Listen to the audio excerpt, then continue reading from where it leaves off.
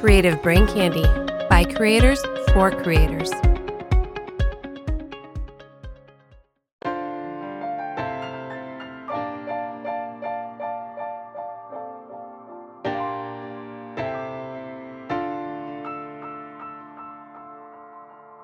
You're listening to Simply Stogies, a podcast dedicated to the cigar enthusiast.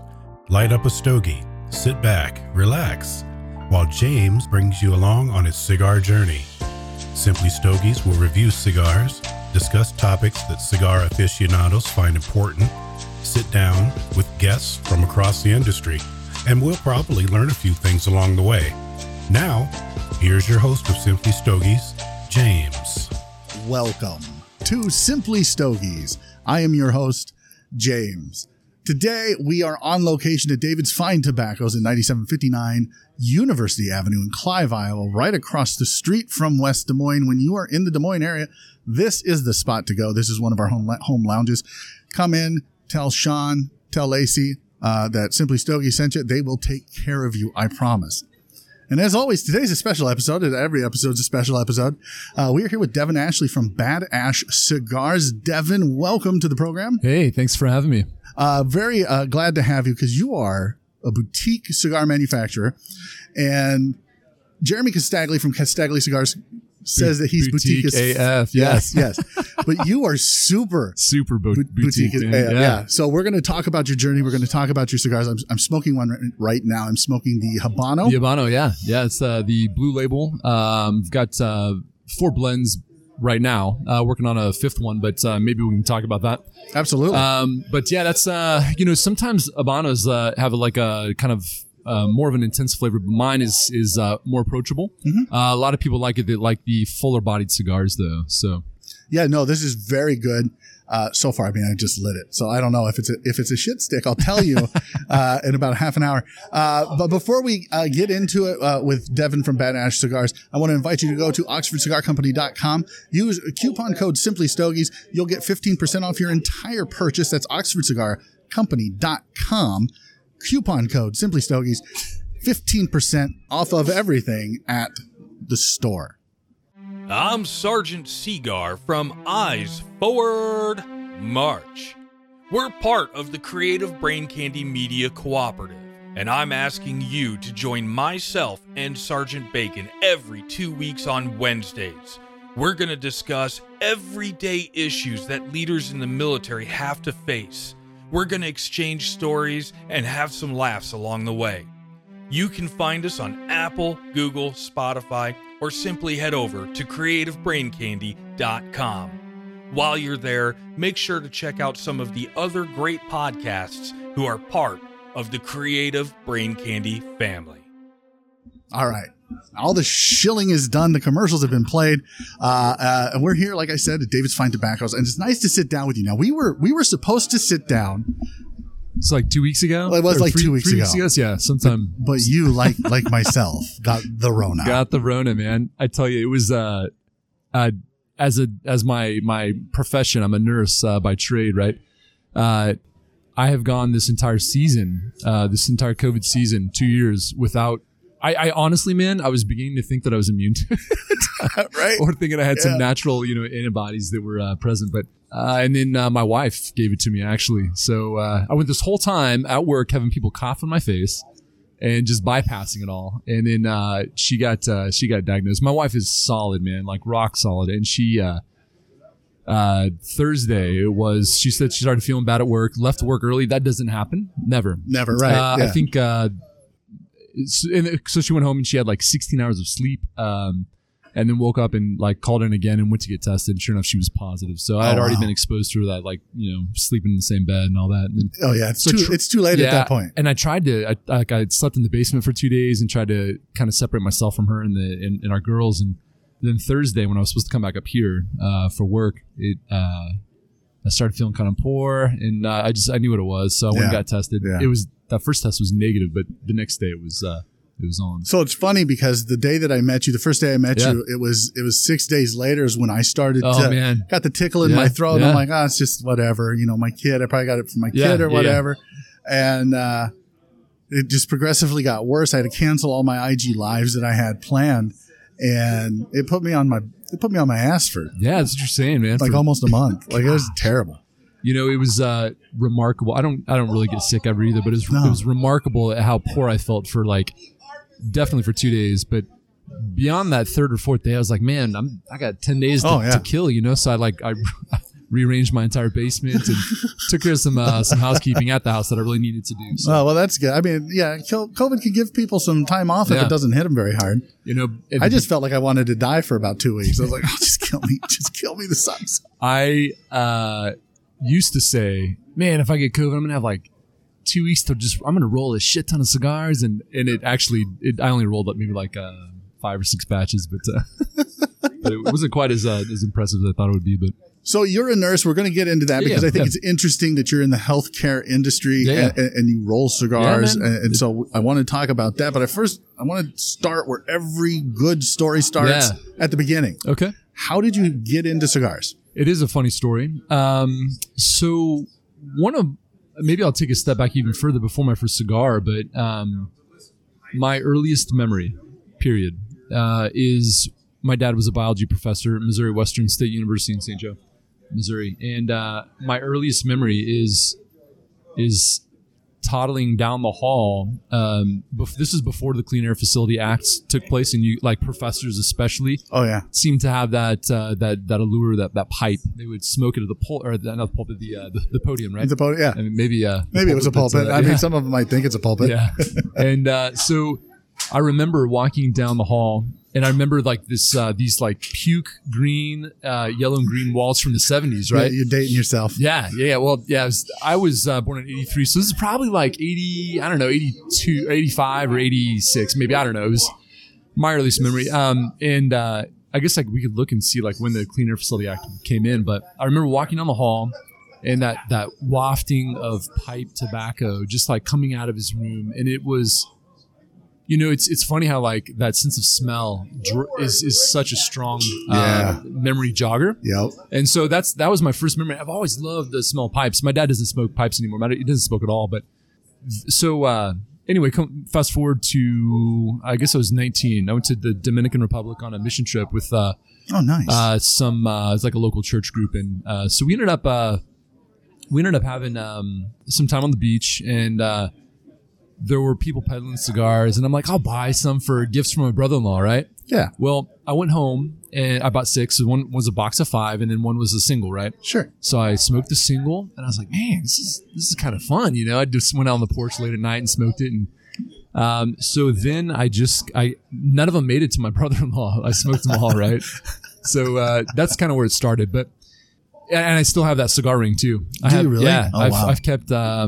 I've kept many of the majority of my cigar rings. So you keep the bands. See, I keep the bands too. And my plan someday was we have in my TTB regulated cigar factory, right? My shed.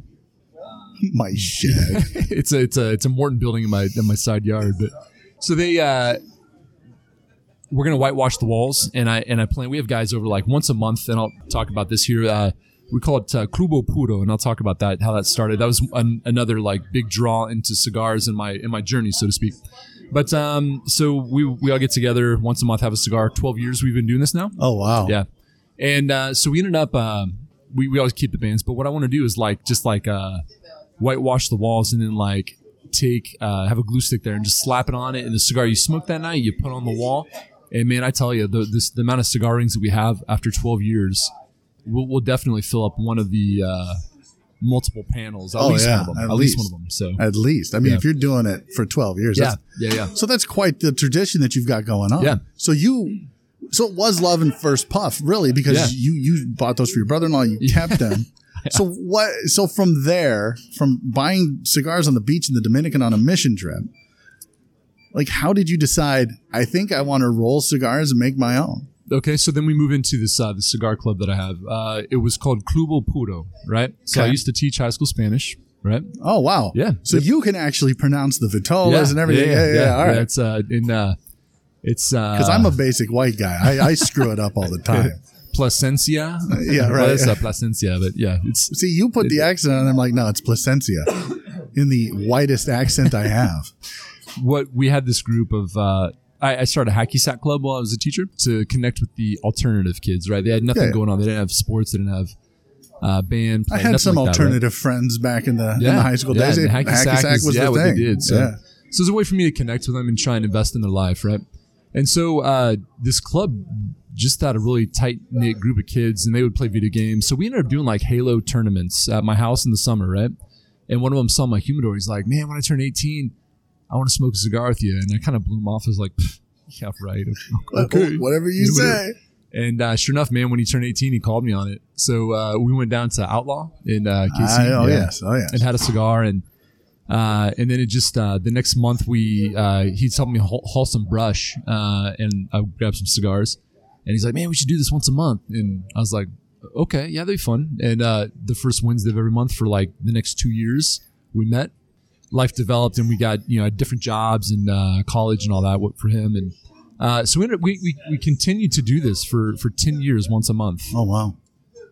And then he moved to KC, and it was just a little bit harder for him to get back up every month. So we still do this once a month. We're into our 13th year now. Wow! So that draw in that community, now we call it casual beer and cigar night, right? That he always said, it was always the two of us that met, and if he wasn't there, he's like, you guys didn't have Cubo Puro, you just had a casual beer and cigar night, right? So that's what we call it now, because he's no longer involved. But right. Well, not that he's no longer involved, he just doesn't come as frequent. It's harder yeah. to get to you.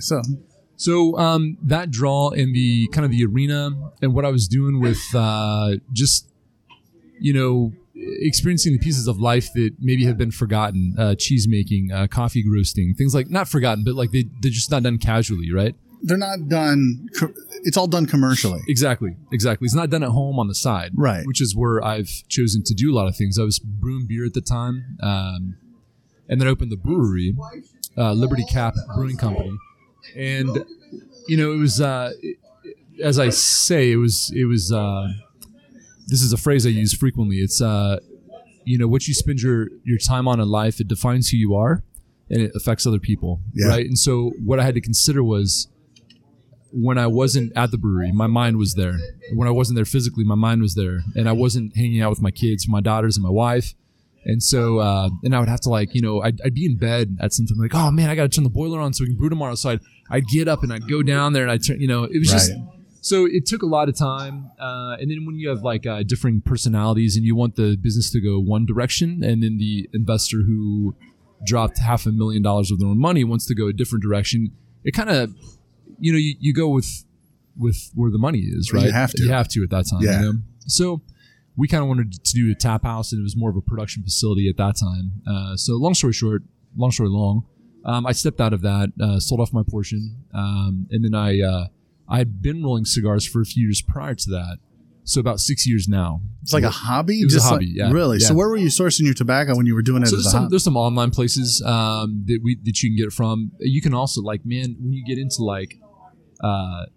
when your production has to kick up, you start considering ordering pallets of tobacco. And I never got quite there. I was ordering 20, 30 pounds at a time, a few times every few months, and just rolling through them.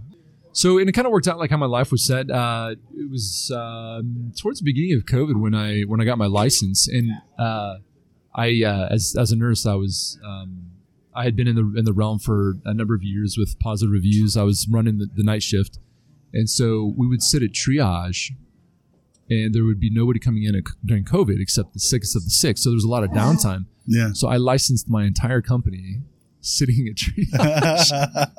So still taking care of my patients in the hospital, the ER, obviously, but just kind of spending that time and just blasting through the paperwork. And I don't know what form that is, and you send an email, and then the next night you check and you've got your response. Then you move forward with that paperwork. So that was the interest was kind of started as just a desire to push myself and grow a little bit. And then when it when it materialized, then it was oh man, I can take one of my hobbies again and make money with it, And so the name kind of Bad Hash Cigar. My last name's Ashley. Ashley, yeah. Yep. So the name kind of developed as a joke almost. My students used to call me Bad Ash, and so it was kind of a joking a joke of a tag that I would have, right? And it was just kind of the way it came in was it was very rapid how it developed. And initially it was kind of like, this will be the company name, but maybe I'll have a different line of cigars. Well, it continued to develop. And as the first night we met, when we talked about trademarks, and there's a cigar, there's like 2 or 3 lounges. And I don't know if there's any other like cigar companies proper, but those were known about. But it just kind of like, it came up quick, and I'm like, I'm the only one in Missouri. And, at that time, you're not thinking like, you're not thinking long term. Not thinking like years down the road. But I am gonna. I'm looking at potential name changes, just to kind of get away from any potential cease and desist letters in the future.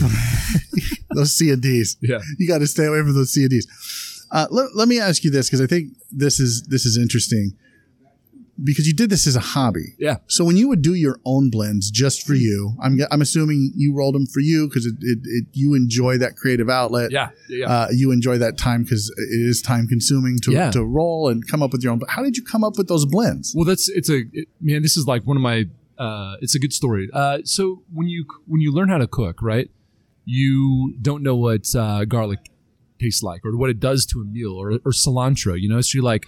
Or like, what the hell is paprika? You when you're cooking and you're like, you put these things on the dish and you're like, I don't know what it's going to do. You know what? Oh my gosh, that taste is. That's what I'm going to name this episode. What the hell is paprika? That is exactly. Thank you for the name of this episode. I appreciate that. But so you're like, what does garlic do? Or what does cilantro? Or whatever. So, and then rolling is that's a part of it too, because like in blending, that's a part of blending.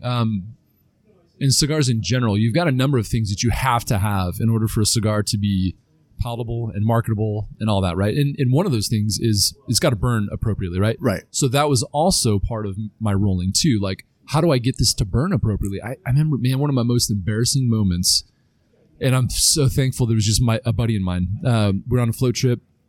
A few couples of us who get together once a year, we go on this float trip, right?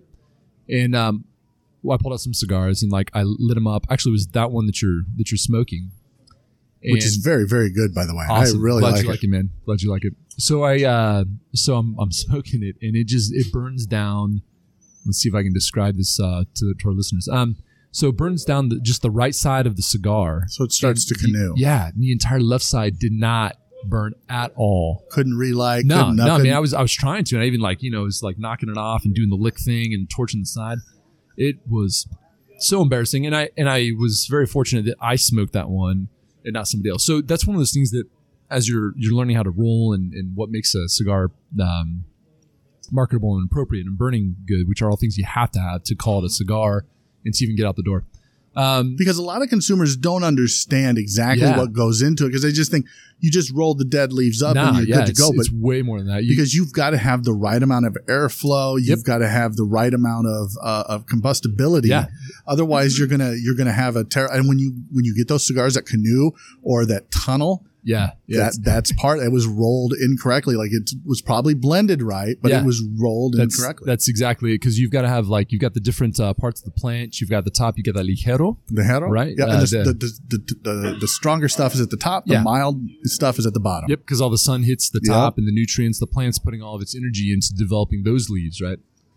And then, so as you get down further down, there's less flavor. There's more combustibility in those leaves, though. The viso and the seco, and then so. The idea is to get that ligero in the middle, and I think it's you. So you got the seco and the viso around it that's helping with the combustibility as it comes back down the cigar, right? And so that helps with airflow as well too. I mean, you got like a thicker leaf in the middle, more of like a maybe a stalky. It's a thicker leaf, right? Right. So you can get more structure out of it, right? And so when I'm blending these cigars initially, it was like, well, man, what does it happen if I do all ligero, or what does it happen to do all viso or seco, or you try different combinations and you get to know what the tobacco, what the different leaves are doing for the construction, and you get to identify what those leaves are doing for flavor, as well as what's this tobacco from Esteli? What's that going to taste like, or this tobacco from Condega, and then when you put those together, just like a dish that you're eating and learning to cook, you identify the different flavors, and you can kind of, you hope for repeatability, right? But it's a handmade product, and not only is it a handmade product, and this is something that I don't think I've talked a lot with boutique manufacturers about before, but boutique manufacturers, you don't own your own farm. Correct. So you're sourcing, exactly. The tobacco, and you're getting what you can get, and you hope it's what they say it is. I mean, and I don't have any reason to believe that the tobacco I've ordered isn't what I've. No, but it's hard to create that consistency year after year after year. How do you do that? How do you go through? Do you test each pallet of tobacco that you get? So now what I do is I'm still ordering like in batches, and I really do like experimental stuff now. These here that I have, excuse me, in the bag. It's just kind of it's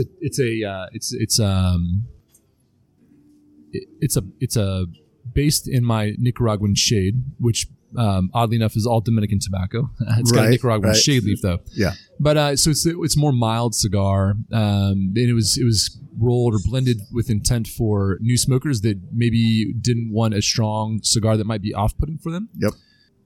So I'm doing more of I'm doing more of the experimental stuff here, but what I've got going on with what you're smoking is my product now that's outsourced, and so the only way that I would be able to stay consistent with my size, like in as I said or I shared with you, there's a finite amount of time which you spend your time on the funds. Yeah. So with that being said, I could spend all my time rolling and doing everything myself, or I could outsource and then spend my time going to cigar lounges and chatting, driving to KC and kind of trying to spread the brand, right? Right. And so that's what I had to do. So I worked with a company to kind of pull out these blends, and sent them all. At the time I had 5 blends. There's one, it's I call it my dark fire cured, and it's got like a dark fire cured tobacco for the wrapper, but it's got pipe tobacco inlaid in it, man. I should have brought you one. It's like phenomenal, man. The umami character there is just it's just so rich and just like luscious. So that's a great descriptor. Yeah, luscious. Man, it's great. It's great. I remember the first time I blended it, there was a brewery that opened up in my town, and before he opened up, he kind of had myself and some of our buddies over to just kind of check out the place, and he owned the building, so he let us like light up some cigars in the basement. He's got a speakeasy down there, so nice. But we it's an Angry Swede Brewing Company in St. Joe, Missouri. If you get a chance to stop by, it's a pretty great place. But so we lit up down there, and my buddy Joe and I, we were both smoking. I was like, dude, I was really impressed with what I had produced, and the flavor was spot on. So I've kind of adjusted a little bit to kind of make it. There's some burn issues with it first, just because of the loose leaf that was kind of.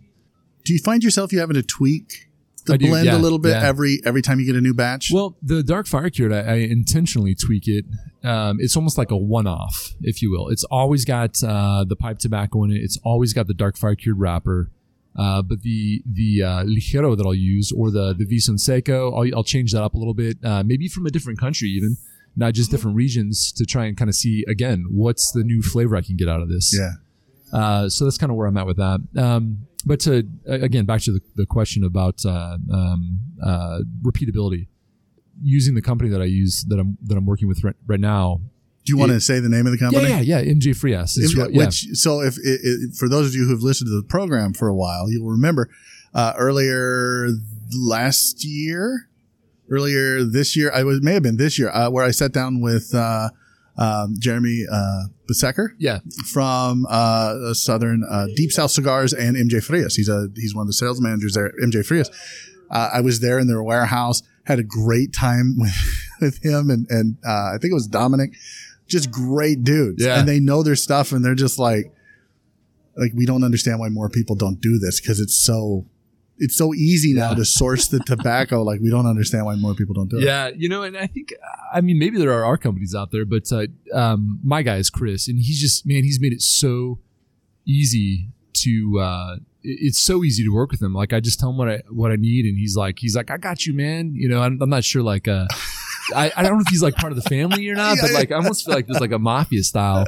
Sorry, Chris, but no, I really think like he's a good dude. Like they're all great dudes there, right? They're just really good dudes. So the thing for that was I had it took a number of rounds for me to like I sent him my kind of my blends and like this is what I got here for this blend, and the Nicaragua shade spot on right off the bat. Robusto 5x50, spot on. It's exactly what I said. It's like that it's a non-offensive cigar for that new smoker, right? Right. And that's what I was going for. The Habano that you're smoking and what I call my GQ is which I've smoked the GQ. Yeah, that's that's the flagship. That was my first cigar. That the blend was like the one that I had developed and kind of it's the flagship. Yeah, you nailed it, right? And you were very happy with that, and you should be. That and was I kept very that good. One. Yeah. And so it took like 3 rounds of prototypes to be sent, and I was like, hey man, I need a little more ligero, a little more flavor, and so they'd send me another prototype, and 3 times it's like, man, I need more flavor in it, and I still wanted a little more flavor in the Habano, and that's I have something kind of in the works where I'll have a 5th flagship come on. Then I'm kind of working in behind the scenes, and I'll let you know, and I'll send you one once I finally get it, and I'll tell you more about it at that time. But so it's going to be a different producer, but it's not going to replace that one, but it's going to be an additional, like a Maduro. But nice. Anyway, so having somebody else do it, a number of things, right? Again, it gives me my time back, allows me to invest my time in other ways with my family, one, and then also with my spare time to go and make my sales in KC and here in Iowa, all over the Midwest, right? Tulsa. I've got shops in Oklahoma. I've got shops in Montana, Missouri, a number of places, and then also I'm working with a cigar shop here, Iowa Cigar Company. Yeah.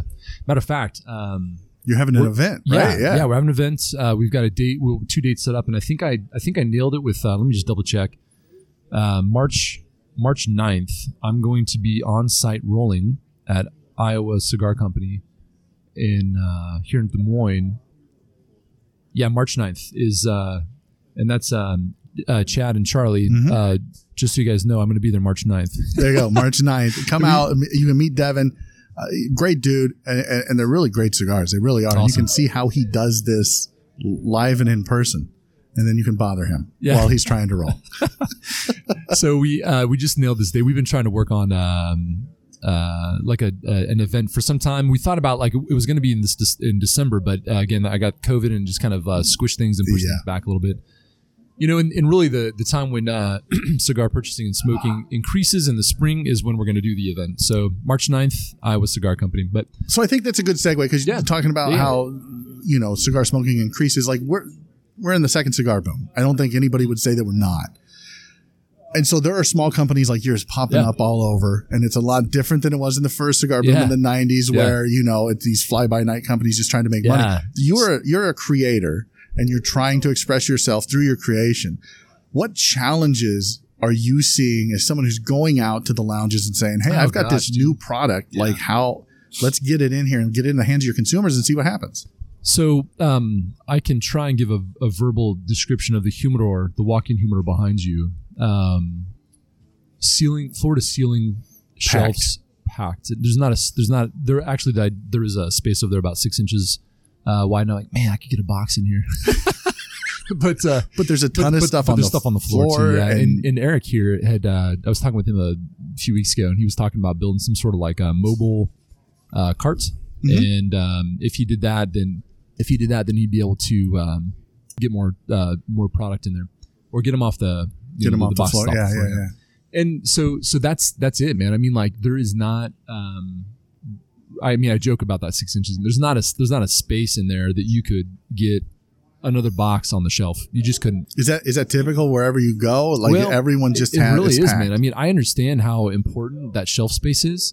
So that's why what my approach will be, and it has been, is like, let me come and do an event, a pop-up event where I don't require your shelf space right now, but I come in and we promote it like a few weeks ahead of time. You put a sign on your door, your social medias promote it. And I come in and I sit down and I roll cigars for your customers. And I can't, like legally from like TTB perspective, the cigars rolled there cannot be given out. They have to go back to my factory and go into the tax paid Right. area before they can like leave again. There's a lot of hoops. You know, and I've tried to be like hyper vigilant about like following all the rules because But there's a lot. I hate confrontation, man. And that would just be so like so anyway, I take really good notes like with I've got like spreadsheets with like the amount that I've produced and like the waste and expense. I mean, I've got it all like an Excel spreadsheet. And so but that event, you know, like a pop-up event where I come and I, you know, give stuff away. I got hats and I got shirts and I got metal signs and I just actually had there's a guy in KC. I'm going to give him a shout out. He does this on the side and you'll have to check him out on gosh, man, you have to check him out on Facebook. So I got this guy that I met on Facebook, and how about this? Two notes. I've got as we speak, a website in development, and then you can contact me through that. It's badashtobacco.com. There you go. I'll put that in the show notes. badashtobacco.com. And not Badash Cigar Company because that's taken, but badashtobacco.com. And then also I have my Instagram, Badash Tobacco, and then you can find me also on Facebook with Badash. I think it's like hashtag Badash Tobacco as well on Facebook. But my logo is it's what I would say is the spiritual representation of myself. I used to have dreadlocks down to my waist, and before I was a teacher. Wow, I can't imagine that. I'll show you a picture here because you're just so our listeners know you're bald. Yeah, like you shave the head, the whole 9 yards. Yep. You're like, nope. Yeah, bald is beautiful, right? But, it is. Look, if I could pull off bald, I would absolutely because I love it. I actually just can't pull off hair. Well, that was thanks to my dad, right? Yeah, my gene pool. Thanks, Dad. But so anyway, it's the logo is triangle body, the head, and dreadlocks, and that was the spiritual representation of myself. And one of my buddies actually is like, dude, that's like because I rolled some culebras, right? And and he's like, man, this is like the physical representation of your logo, you know? I was like, yeah, that's accurate. It's a manifestation of that. But so that's my Facebook. When you see that icon, badashtobacco.com or badashtobacco.com, but Badash Cigar Company on Facebook.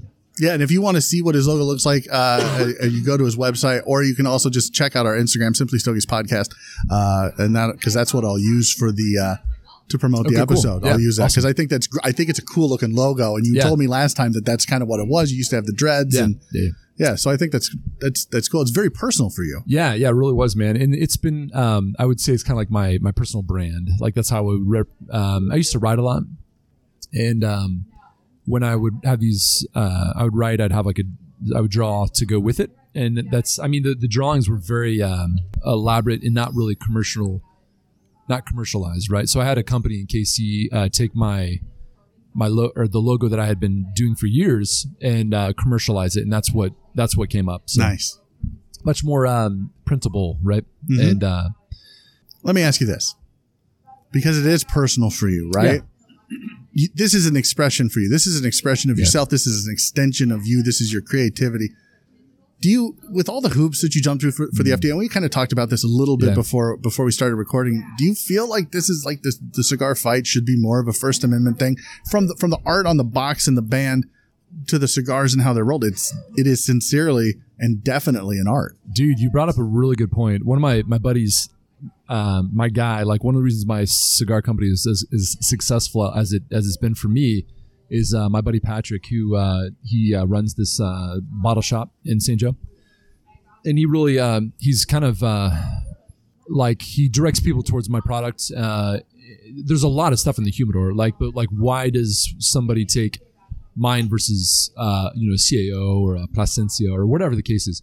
And I think number one, it's local. So when I'm providing a local product that a local person or somebody you may even know in the community is making, it's kind of it's a good draw. But Patrick's always like he's always making posts and references to the artist, right? And because I mean, man, my head just like it goes a million different directions all the time. And Patrick gets me; he understands where I'm coming from, and he kind of he can dial me back in. There's a few people I listen to or I get their advice on. It's like, man, is this too far out there? And he's a good sounding board for me. But But yeah, it's like totally a representation of art. And you brought up a good point. Like, I do think that there should be like an approach towards the cigar fight on that. And you did bring up a good point that maybe the cigarettes company will kind of segue and follow that, but it's tricky because I think the government's going to like crush down cigarettes wherever they go. Absolutely. And whatever is with them. So yeah, it's kind of tricky, but I don't know. I guess I don't know the answer to that question. I know that it is a fight and they'll always be there. But I think just like anything in life, when you can invest time into telling the right people and educating them, strong supporter of education in all aspects of life. But if you can pull that in and do the education piece, I think that's where the fight's really going to be won. I mean, just the saying, like I listened to a number of podcasts, yours and a few others primarily, but one of the other guys, they're always saying like, it's not the 16-year-old that's trying to come into a cigar shop. Not even an 18-year-old now that's trying to come into a cigar shop and buy a $20 cigar to cut it open and roll a blunt with it. That's not what they're doing. That's like they go to the gas station for that get stuff. That Swish Sweet. That's right. That's right. And, or so those Black and Milds. Yeah, right. And so with those, that's where the government's fighting, rightfully so. And but unfortunately, the cigars are being pulled along with it. Yeah. So educating legislators and people about that is going to be where our best fight is won. And I think there's a lot of people that like the big cigar companies. I'm so happy they're doing it because I don't have the time or the money or the access to those people that they do, or the desire. Yeah, or the desire too. I mean, because I just sat down with Josh Habursky and Glenn Loop from the PCA. Oh, cool. And they have a desire to do that. They have a passion for politics and a passion for government and a passion for cigars. So it kind of works well. Me, I don't want to talk politics. I don't want to talk any of that stuff, right? So I don't have the desire to do that. It's tricky. There's some people really are built for that, and there's people that are leaders and people that want to like champion change, and I'm totally supportive of that. But I would like to support, but I just desire. There might be a little bit. There is a desire there, but it's more for like. It's easier one-on-one. It's a one-on-one education. Yeah, and if I had the time and the access to them, I totally would. And whenever, matter of fact, after listening to your podcast, I really have seen how important the PCA is. So I'm planning. They have a trade show every year. Well, they have the trade show, but they also have like you can join, and there's a few companies that will like support, like join the PCA and you get these cigars. I think. They'll have a PCA. They'll have their PCA exclusives. So you'll have like Tatawahe does them, Crown Head does them. Yeah. Tatawahe has like you get a few cigars if you join through them or something. Yeah, but so I'm planning on doing that, and then so this might. I don't want to segue out of this if you. No, go ahead. Actually, I don't know if we can insert this back into earlier, but what we were talking about was I've got this guy that's making ashtrays now, like the wood carving. That's what I was trying to find on Facebook. But if you reach out to me on Facebook, I can connect you with this guy that's making my ashtrays. He's got like this fancy wood carving etching machine, and so he's got like I just put a picture of the ashtray that I'm going to be selling up on Facebook, but. It's going to be an ashtray, but it also has like a spot for your bourbon or your whiskey. Like a little. It'd fit. I told him I wanted it to fit a not a Glencairn, but like a whiskey, a bourbon trail. Glass, absolutely. Kentucky bourbon trail. Who do I know that Jeff Gaston is who I know who does that. Okay, and he does a great job with him. He does that as well. He's got So there's a lot of people out there that do that kind of stuff. Yeah. Let me kind of shift gears a little bit here. Yeah, I'm sorry, I'm all over the place. Oh, no, you're fine. That's how my brain works. I'm okay with that. That's why I'm a good ER nurse. That's why this will be a good episode. Let's talk about that ER nurse. So you're a nurse. You're in the healthcare industry. Like, how difficult is it for you on a daily basis when someone finds out that you work with? They're like, wait, you smoke cigars, and beyond that, you own your own cigar company. Do you get a lot of pushback from the healthcare industry? Well, so... Monograph number 9. Have you encountered? Okay, so I think that's what it's called. Monograph number 9. It's like this. It's like a stack of papers. It's research that was done by the FDA, looking at tobacco and the potential for its health benefit or risks. Excuse me. And Man, is this the one that says you can smoke 2 a day and it's a negligible risk? That's my understanding. Yeah, there's still a risk involved with it. They're certainly not saying that they're safe by any stretch of the imagination, absolutely. But it's a negligible risk. And I know that the cigar industry's used that for quite a while. And in the conversation for the previous episode that'll drop December 15th, I know time travel's hard.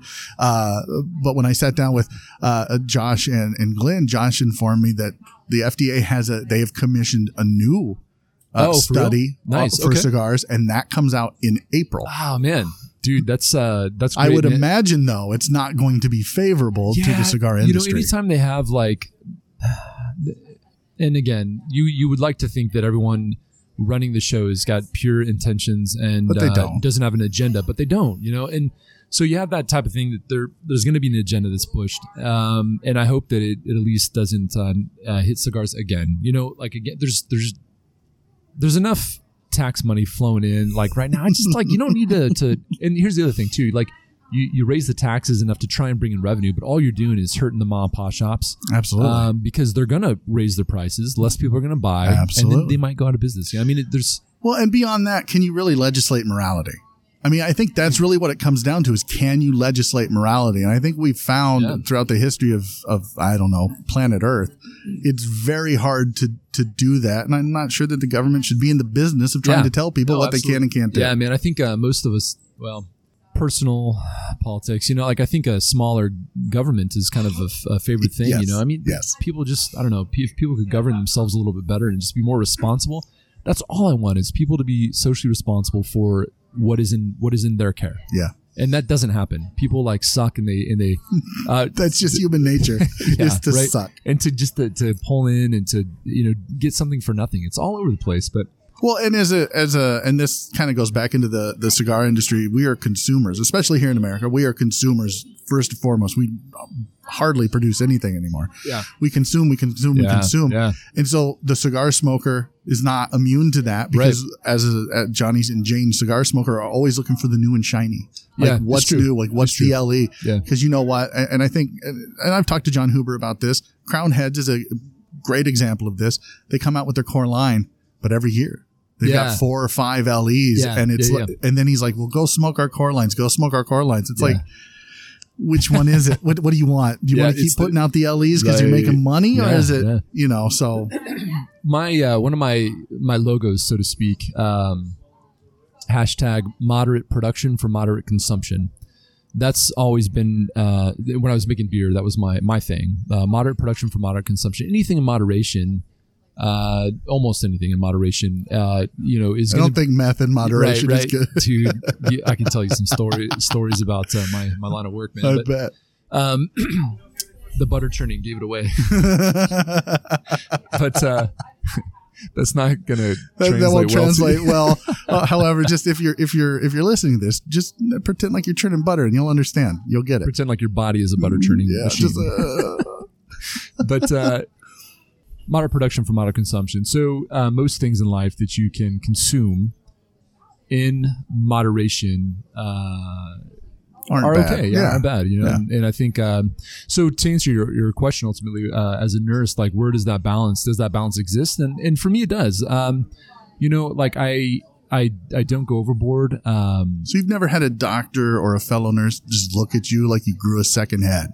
Never had another nurse do it, and I don't talk with too many docs about it. Because I know doctors who smoke cigars. Yeah, absolutely. And moderation, man. It's all, and it's you get differences in practice for one, and then you get differences in lifestyle. And I think some of those that understand some of the there's so much to say about for mental health. Oh, absolutely. There's so much to say about being able to sit down and clear your head. Slow down. It forces you to slow down. You can't smoke it fast. It's not a cigarette.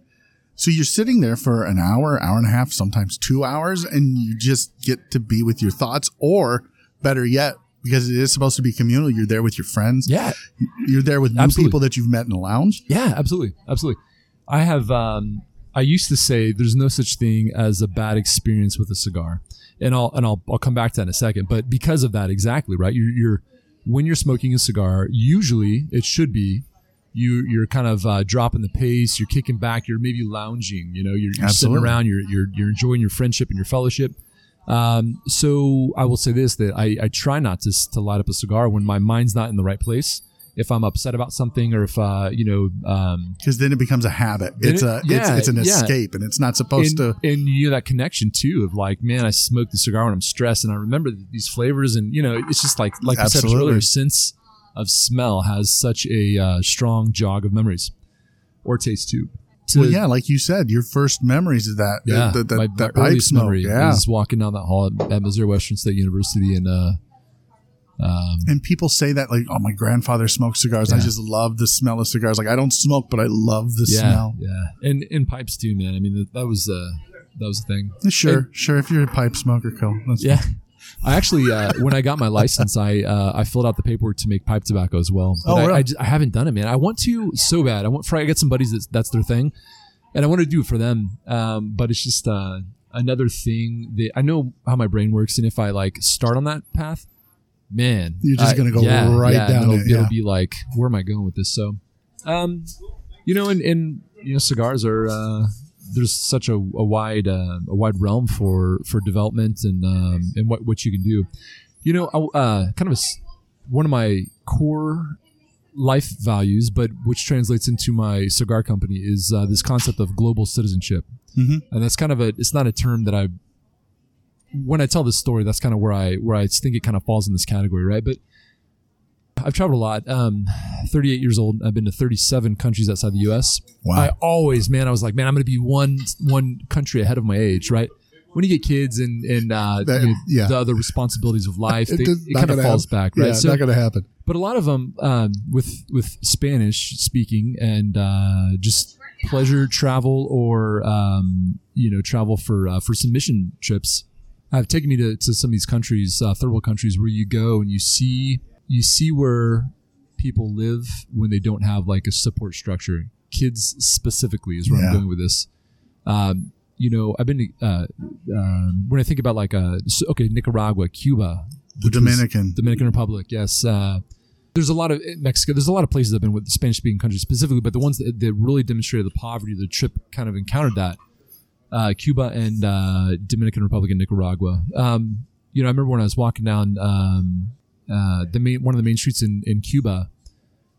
I remember when I was living in Mexico, and while I was there, I jumped ship. Maybe I shouldn't tell the State Department that I did this in 2005 when it was illegal. But it was such an eye-opening experience. Like walking down the main strip there and looking. I remember like looking to the right, and here's El Capitolio, and it's got like whitewashed walls. The stone is pristine. Mm-hmm. The grass is all like the exact same height. There's no cracks in the sidewalk, and they got these ornate lights. And then I look across the street, and I remember like thinking, man, this building's like run down. The dichotomy between the haves and the have-nots is 100 in a communist country, man. Absolutely. I mean, like everything there screamed communism gone bad, but it was a good experience. Not for that, but like just eye-opening, right? And I remember looking up as I'm walking down the street, and like I'm looking at this building, and there's the first story, second story, and then the third story. And you could look. Some woman was standing on the balcony, and I looked past her, and I could see the sky, and it was the third, not the roof that she was on, but the third floor. The whole roof had fallen in. And they've got like the balconies. They've got these 6x6s, like holding up these like these structures from like the 16th century. Maybe probably past Christopher Columbus building, but like early Spanish settlers. And it's such a magnificent building, but it's just falling apart. Saying that, and then saying this next thing just to kind of demonstrate the poverty, but so Nicaragua, Dominican Republic.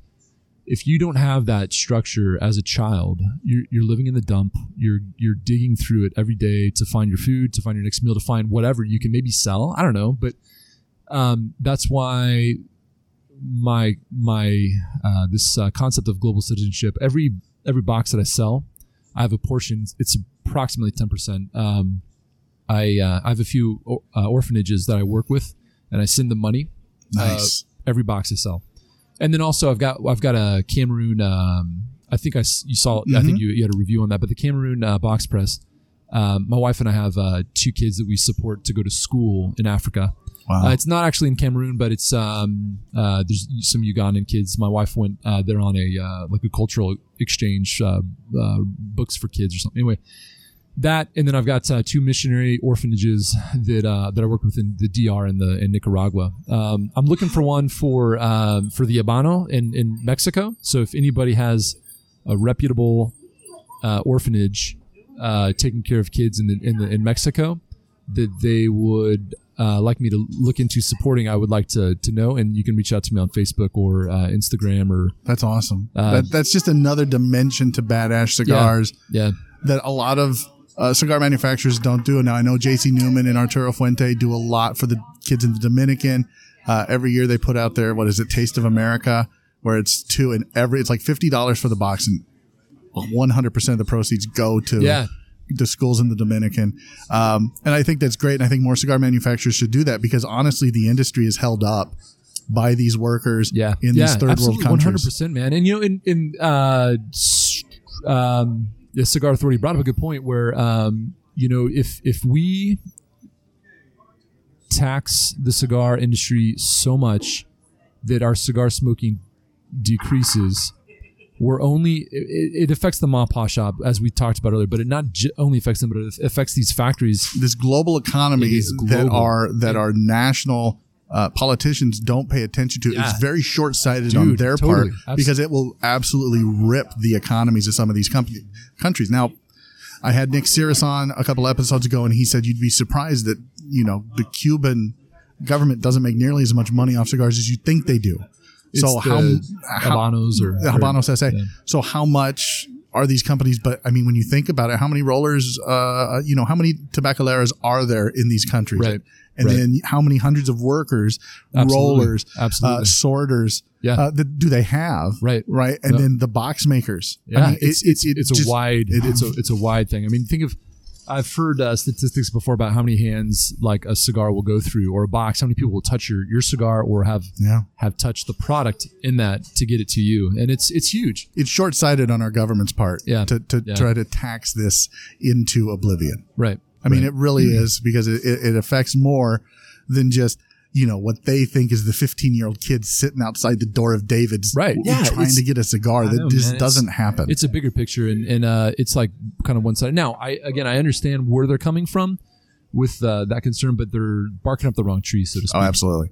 They need to be more concerned with vapes at this point than anything else. Yeah. And so my buddy, the other brewery in my town, I'm going to give a shout out to them, River Bluff Brewing Company, solid dudes, like Chris and Eddie. Like one of my most memorable nights was after I had stepped out of my position at Liberty Cap, was just kind of going and just hanging out with them.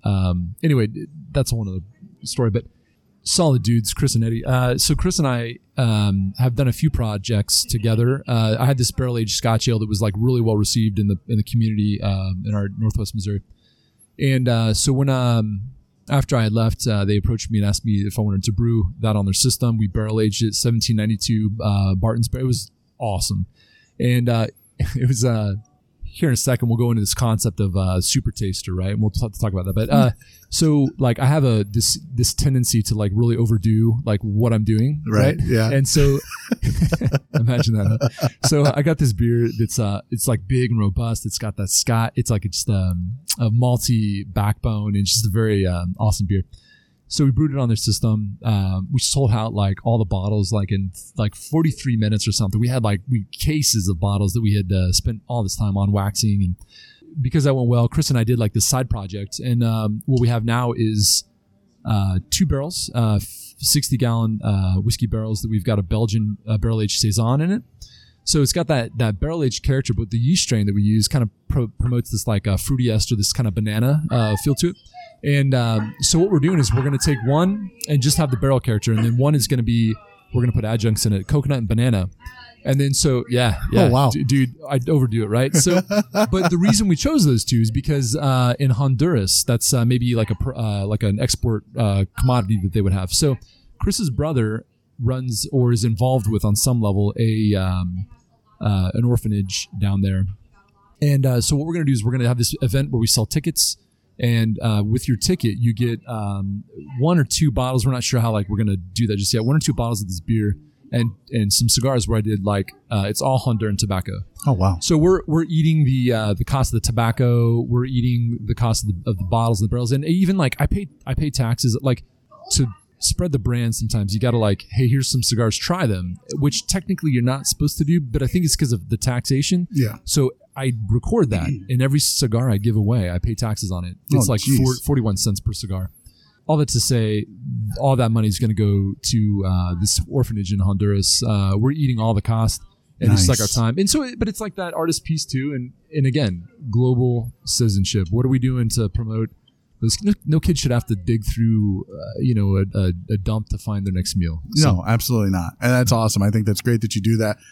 I want to talk about Super Tasters in just a second. We'll get to it. But I also want to ask, because you've talked about, you've taken mission trips. So religion seems to be something that's a big part of your life. Yeah. And most people would be shocked to know that I went to school to be a preacher. Oh, no kidding. Yeah. So I can see that. I don't know if most You've can. got that very calming voice. Yeah, well, from the pulpit. Yeah, right. I prefer the fire and brimstone. Okay. I can see that too. Yeah, I can see that too. So let me ask you this: have you had anybody in any churches that you attend? Yeah. Oh, you smoke cigars? So we could get into the scriptures because what everybody will pull up is your body is a temple. Yeah. Yep. So again, I physiologically know what is happening to my body when I smoke a cigar. The epithelial lining in my mouth is maybe being altered a little bit. There's smoke into my lungs, which could be a little bit off. However, anybody that ever says that, I'll say, well, when was the last time you had fast food? And what is that doing to your body? What is that doing? Right? Absolutely. So there's some approaches that would counter that, but it goes back to my life motto: moderate production for moderate consumption. Yeah. And you got listeners out there should hashtag that #moderate production for #moderate consumption. That's you'll see a number of posts and it continues to increase the more I use it on my social medias. So I don't know if you saw if you've seen posts from the Casual Beer and Cigar Night Instagram. Mm-mm. So it's casual _ beer _ and _ cigar _ night. Yeah, Casual Beer and Cigar Night. And that's actually I had one when you talked about the Castagli. I love their cigars, man. I bought the pack from one of your Cedar Room. Yeah. I bought that pack, that starter pack, and awesome cigars. I'm man. glad you liked them. I really am, because they're some of my favorite. Gosh, I want to talk to him and see if he would be able to do my 5th blend, right? Oh, Jeremy. So Jeremy, he works with a lot of blenders. I'm sure he could hook you up. I'll get you in touch with Vlada. I'll get you in touch with Vlada. The thing now is coming back around. So on my Instagrams and moderate production for moderate consumption is my hashtag. So yeah, but you can follow that one. Now my thing is I'm encountering these producers, right, for maybe an outsourcing piece, but I had a local company doing my cigar rings, and I think it was, I don't want to assume, but it seemed like it was an annoying project to have, my cigar rings. Yeah. So they actually told me they wouldn't produce them anymore. Oh, wow. It was kind of it's oh man. And I don't know, maybe I was being too needy with what I was requesting, but all this to say, I don't have a cigar ring producer now, so I'm gonna have to find a new one. So any cigar ring producers out there, please get a hold of me. What about doesn't Jeremy has a cigar band? Castagli? No, Jeremy Besecker from he does. Yes, MJ Frias. Well, is Jeremy the one who's got it? I think it is. Okay, because Chris, my guy, as I just say, my guy Chris, he had said. Long story short, long story long. It came out that he's got one, and they were going to use a few, but I still have a few thousand left from my last. Well, a few thousand left from my last run of them from this local company. But so yeah, I need to talk to him and identify. But it's we got these bands with I call them my blue label, my orange label. They actually have names, but I call them blue label, sandstone label, whatever. Right. For ease of this is the blue label. The blue label, yeah. Which I do like the bands. Yeah. I do like the bands a lot. My guy said, or the guy at the local company said he didn't feel like they were professional enough, but I don't know. Yeah, I mean, it's They look good. It's not printed and it's not like a stamped like this one, but no, but you know what? Do you really need that? When I first started looking at online companies, I talked to one and it was going to be like $2 per cigar band. It ain't cheap. Man, that would like jack up the prices big time. Yeah. So let's talk about the super tasters. Yeah, let's talk about super. Cool. Do you think people need to be a super taster to enjoy cigars? No way, man. Not at all. So you, okay. So in the nursing realm, they teach us that pain is subjective, and it is. It's totally subjective. Now, I don't know. As a guy who lives with pain every day, I'm not sure it's subjective. Subjective. I don't think it's. I think pain is pain. I would kind of like say a little bit. Maybe it is, but you can also tell like when you walk in, what's your pain level, and they're like texting on their phone and like, I'm sorry, what'd you say? What's your pain level? It's a 12 out of 10. Yeah, no, or it's a 12, and we're thinking out of 10. Oh, so you're on that of 100 scale, so it's 1.2 out of 100. So it's 1 out of. Yeah, that's a nurse joke, but so pain being taught that it's subjective. Maybe it's not. Taste totally is subjective. Oh, absolutely. You taste and you experience what you experience. And it's all experiential, isn't it? Because it very much is. Because I feel like your brain tries to make order out of chaos. Like when you look at the clouds, you're like, that looks like a bunny or it looks like a dog or what. That's matrixing. I think your brain does that with this as well. We're all smoking dead leaves. Right. And sure, they're going to have different tastes and different flavors based on where they were, the soil and the mineral, all of that stuff. Right. But at the end of the day, someone can pull out my best example of this is I taste Himalayan sea salt. It's like, okay, look, it might be salty, but you're not tasting Himalayan sea salt, but it's subjective because I can pull out, chocolate and nuts and leather and somebody else will go, tastes like tobacco. You taste and smoke, you fucking asshole. That's exactly it. That's exactly that's a tag from another podcast. Yeah, no, and that's exactly it. Though I think it is very subjective because somebody could smoke a Padron and go, "Oh, this is terrible. It's off-putting. It's too harsh," and someone else is like, "What are you talking about? This is one of the best cigars I've ever had." Yeah, absolutely. It's subjective. Yeah. And, it kind of goes back to like, when you think about, okay, so say this and then we'll get to the super taster, but like, the chemically perception in your mouth of cilantro for many people is like, man, it's got this great, like, how do you even describe cilantro? I don't know, I describe it as cilantro. Yeah. Right? Yeah. Like, how do you, but some people go, it tastes like dish soap or oil is what they like. They think it tastes like gasoline, and oh man, I'm so glad that I taste it and I perceive it as cilantro as we know it, right? But there's this book I was reading. It's called Whiskey Tasting. I can't remember the author right off the top of my head, but it's a really great book, and I recommend it for anyone. When I got into whiskey a number of years ago, I wanted to be able to like pick out the nuances and get past the burn, right? And I've effectively been able to do that. But it's also translated over into cigars. But in this book, he talks. Is it just practice for you? Is it just over and over like the same thing? Trying to figure it out? Trying to be able to encounter that burn and be able to handle it and to get past it. Yeah, and some the barrel proofs are a little bit harder to do that. But man, that barrel character. And this is exactly why this kind of like a lot of things we talked about today kind of like sum up right here, but 25% of the population is theorized to be a super taster. Right. Okay. So you got that, they can pick out like, they smoke that cigar, they can pick out those nuances that are a little more specific than just the simple things that they can pick, or the complex things that they can pick out are present with whatever food they can relate it to, or tobacco or cacao or whatever. Yeah. And then there's like, and same thing with beer. I've got a buddy, my buddy Vinny is a super taster. All of us know that Vinny's a super taster, and he's able to pick out all these like nuances of these beers and kind of like identify the flavor profile. And you're like, oh yeah.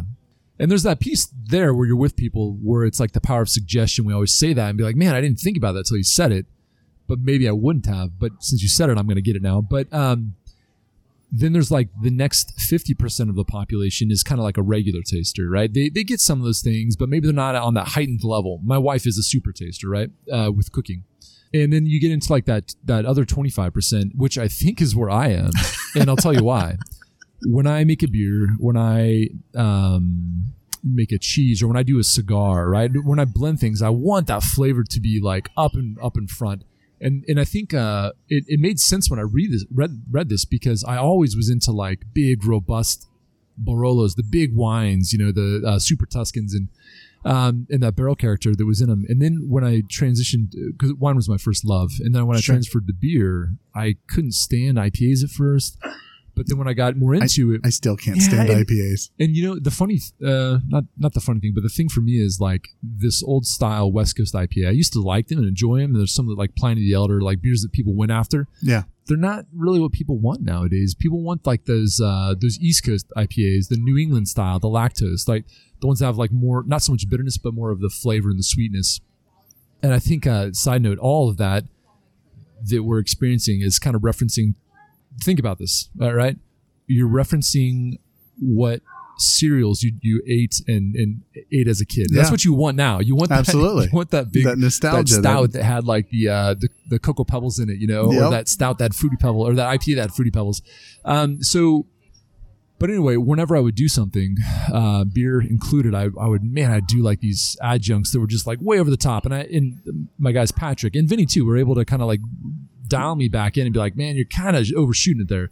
And so I had to find that kind of that balance for what my taste buds were perceiving as a non-super taster, and what I was producing for the general population, which is in the middle and would think it was over the top, right? Yeah. So that's the concept of super tasting. That it's not mine. I'm kind of reading things and adopting it. And again, whiskey tasting, I can't remember the author right now, but it's a good book and I'd recommend it. I honestly have to say this is a well-balanced cigar. There's a lot of flavor. It's definitely full flavor. I think it's medium body. I don't think it's. So the flavor's there. There's nuance. There's subtleties. There's complexities to it. I think you've done a great job with it. Yeah, thanks, man. Before we get out of here, I like to have a little fun with my guests. So I'm going to ask you, because you've been smoking cigars now for quite a while. Yeah. And you've been rolling your own for quite a while. 18 years. 6 years. How many cigars do you have in your collection at home right now? Oh, man. So I have a walk-in humidor now. At home? At home. Must be rough. Dude, my wife is awesome. Like she lets me get away with murder just about. I'll send some pictures to you, but actually right now, my buddy helped me build it. But I had this 4x8 room. It's actually a safe room for the storm, right? No, that's necessity. Yeah, right. It meets purpose. Like I have to have room for my cigars. It was totally. And so what I did was I framed in the walls. I had a buddy who's an electrician. He did the electrical work. He's done a lot of work on a house. And then I did a vapor barrier, mold and mildew resistant drywall. And then on top of that, I put cedar planks, sides, walls, ceiling. Wow. And I got all these shelves with. I got a buddy who's like, he's got a friend. He's like, hey, this guy's got like, he's building his own house and he's got all the cedar that he doesn't need. So I go to this guy's place to like pick up some of the cedar, and he's out in the middle of like BFE in like middle of Kansas, right? It took me like an hour and a half to get there. Middle of Kansas is definitely BFE. Dude, and he was building, he bought this like industrial sized mill, and he's cutting trees off his property. He's running through the mill. Then he had the cedar imported from somewhere, and he had all this cedar left over after he did his porch. And so I go thinking I'm going to spend like $300 on cedar, right? It was in the middle of like when the wood prices were out astronomical. Yeah.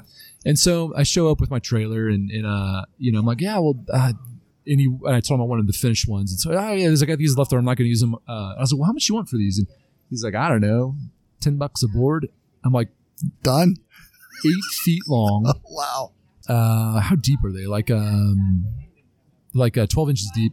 8 feet, like $10 a board. You couldn't even buy it that much. So needless to say, I bought extra, and I've used those for the shelves in this room. I've also got some like some other fancy woods in there too. But anyway, so to answer your question, in this humidor, I've gosh, man, I don't know.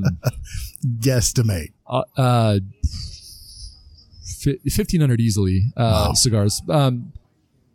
You got me beat. With my own 1,500, and then I've also got like a lot of product in there too.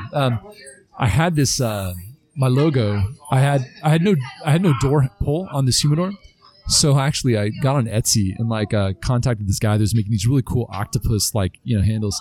I was like, hey man, do you do custom work? and in his broken English, answers yes and explains what he could do. So I've contracted this guy. He's in Ukraine, right? And he's got. I'm gonna send you pictures, man. It's awesome, but it's my logo that he did this iron work. Oh wow! And the dreadlocks of my logo. He's got 2 of them that come off of the plane of this door pole. Wow! So that's the handle. It's really cool. That's I'll send cool. you a picture. But, that's cool.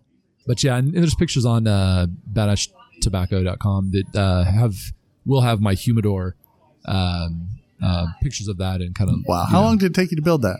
I think I started in the spring of this year, and I've got just a few trim pieces to do left, but I've been using it for.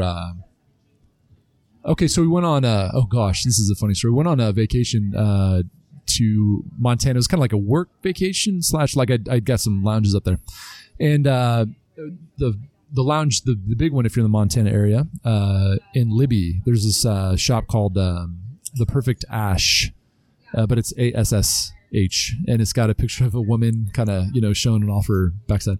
But he's got all my blends. But so that was like a work trip for that. But it was also some vacation looking at property up there. Oh, nice. We got it finished. I got it finished. And I got the door on it in August. Give a shout out to my buddy Brian, who's helped me with all that construction there. But so put the door on, and then I went on this vacation, set the humidor up. Well, while we were gone, the AC went out, and my mother-in-law was coming by to check things, and I think she was trying to fix it. And we got this thing where like you pull a switch and you let it set for a while, or turn the AC off and then turn it back on, and it works. Well, my wife was walking her through that, and I think she flipped on the humidor power on and off, which is on the wall across from that. And so humidification system goes off, right? Right. And so when we get back, I walk in, I'm like, oh man, it's off. And then, but I look at like my percentage and I'm like at 65. I'm like, wow, perfect. Like, yeah. I don't know how many days it'd been off for. So I flip it back on and I turn my humidification system on. Well, I didn't do it to auto. I just sit at like 70%, and I go upstairs and I come back down the next day and I open the humidor door, and it's like, it is like a sauna in there. And it is like everything. There's like pooled water everywhere. Oh, wow. And I got some really expensive whiskey bottles that I had just like on the shelf. And the labels are peeling off. It was,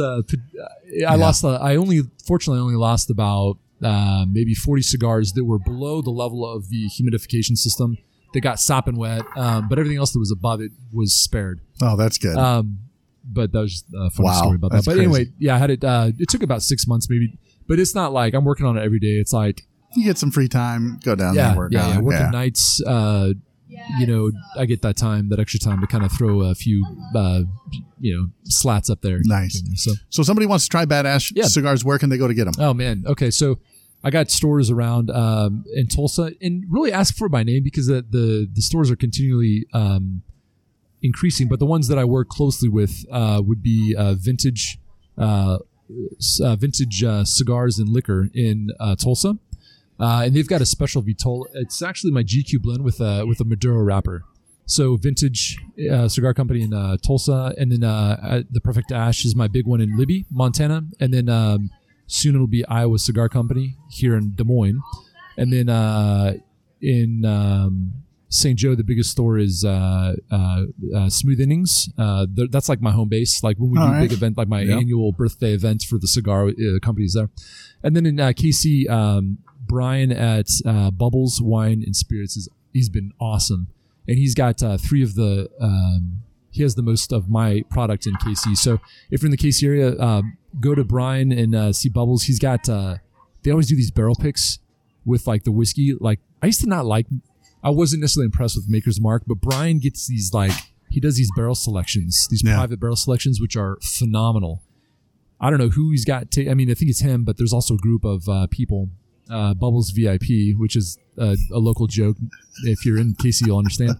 But the Bubbles VIP club that kind of tastes and chooses these. But the pairing, like you go and you get the cigar, and then they'll set you up with like an awesome bottle of whiskey as well. Nice, yeah, nice. Yeah, and then so hopefully around here, like we've already talked about. Here at David's, Sean says there's not enough space, which I believe. But maybe someday we'll do an event and. Because you've got to try these cigars, guys. Get your hands on them. They're a solid cigar. They're very good. I love what you're doing. Keep it up, Devin. We'll have you back on the podcast, find out how things are going, because you're going to be around here for a while.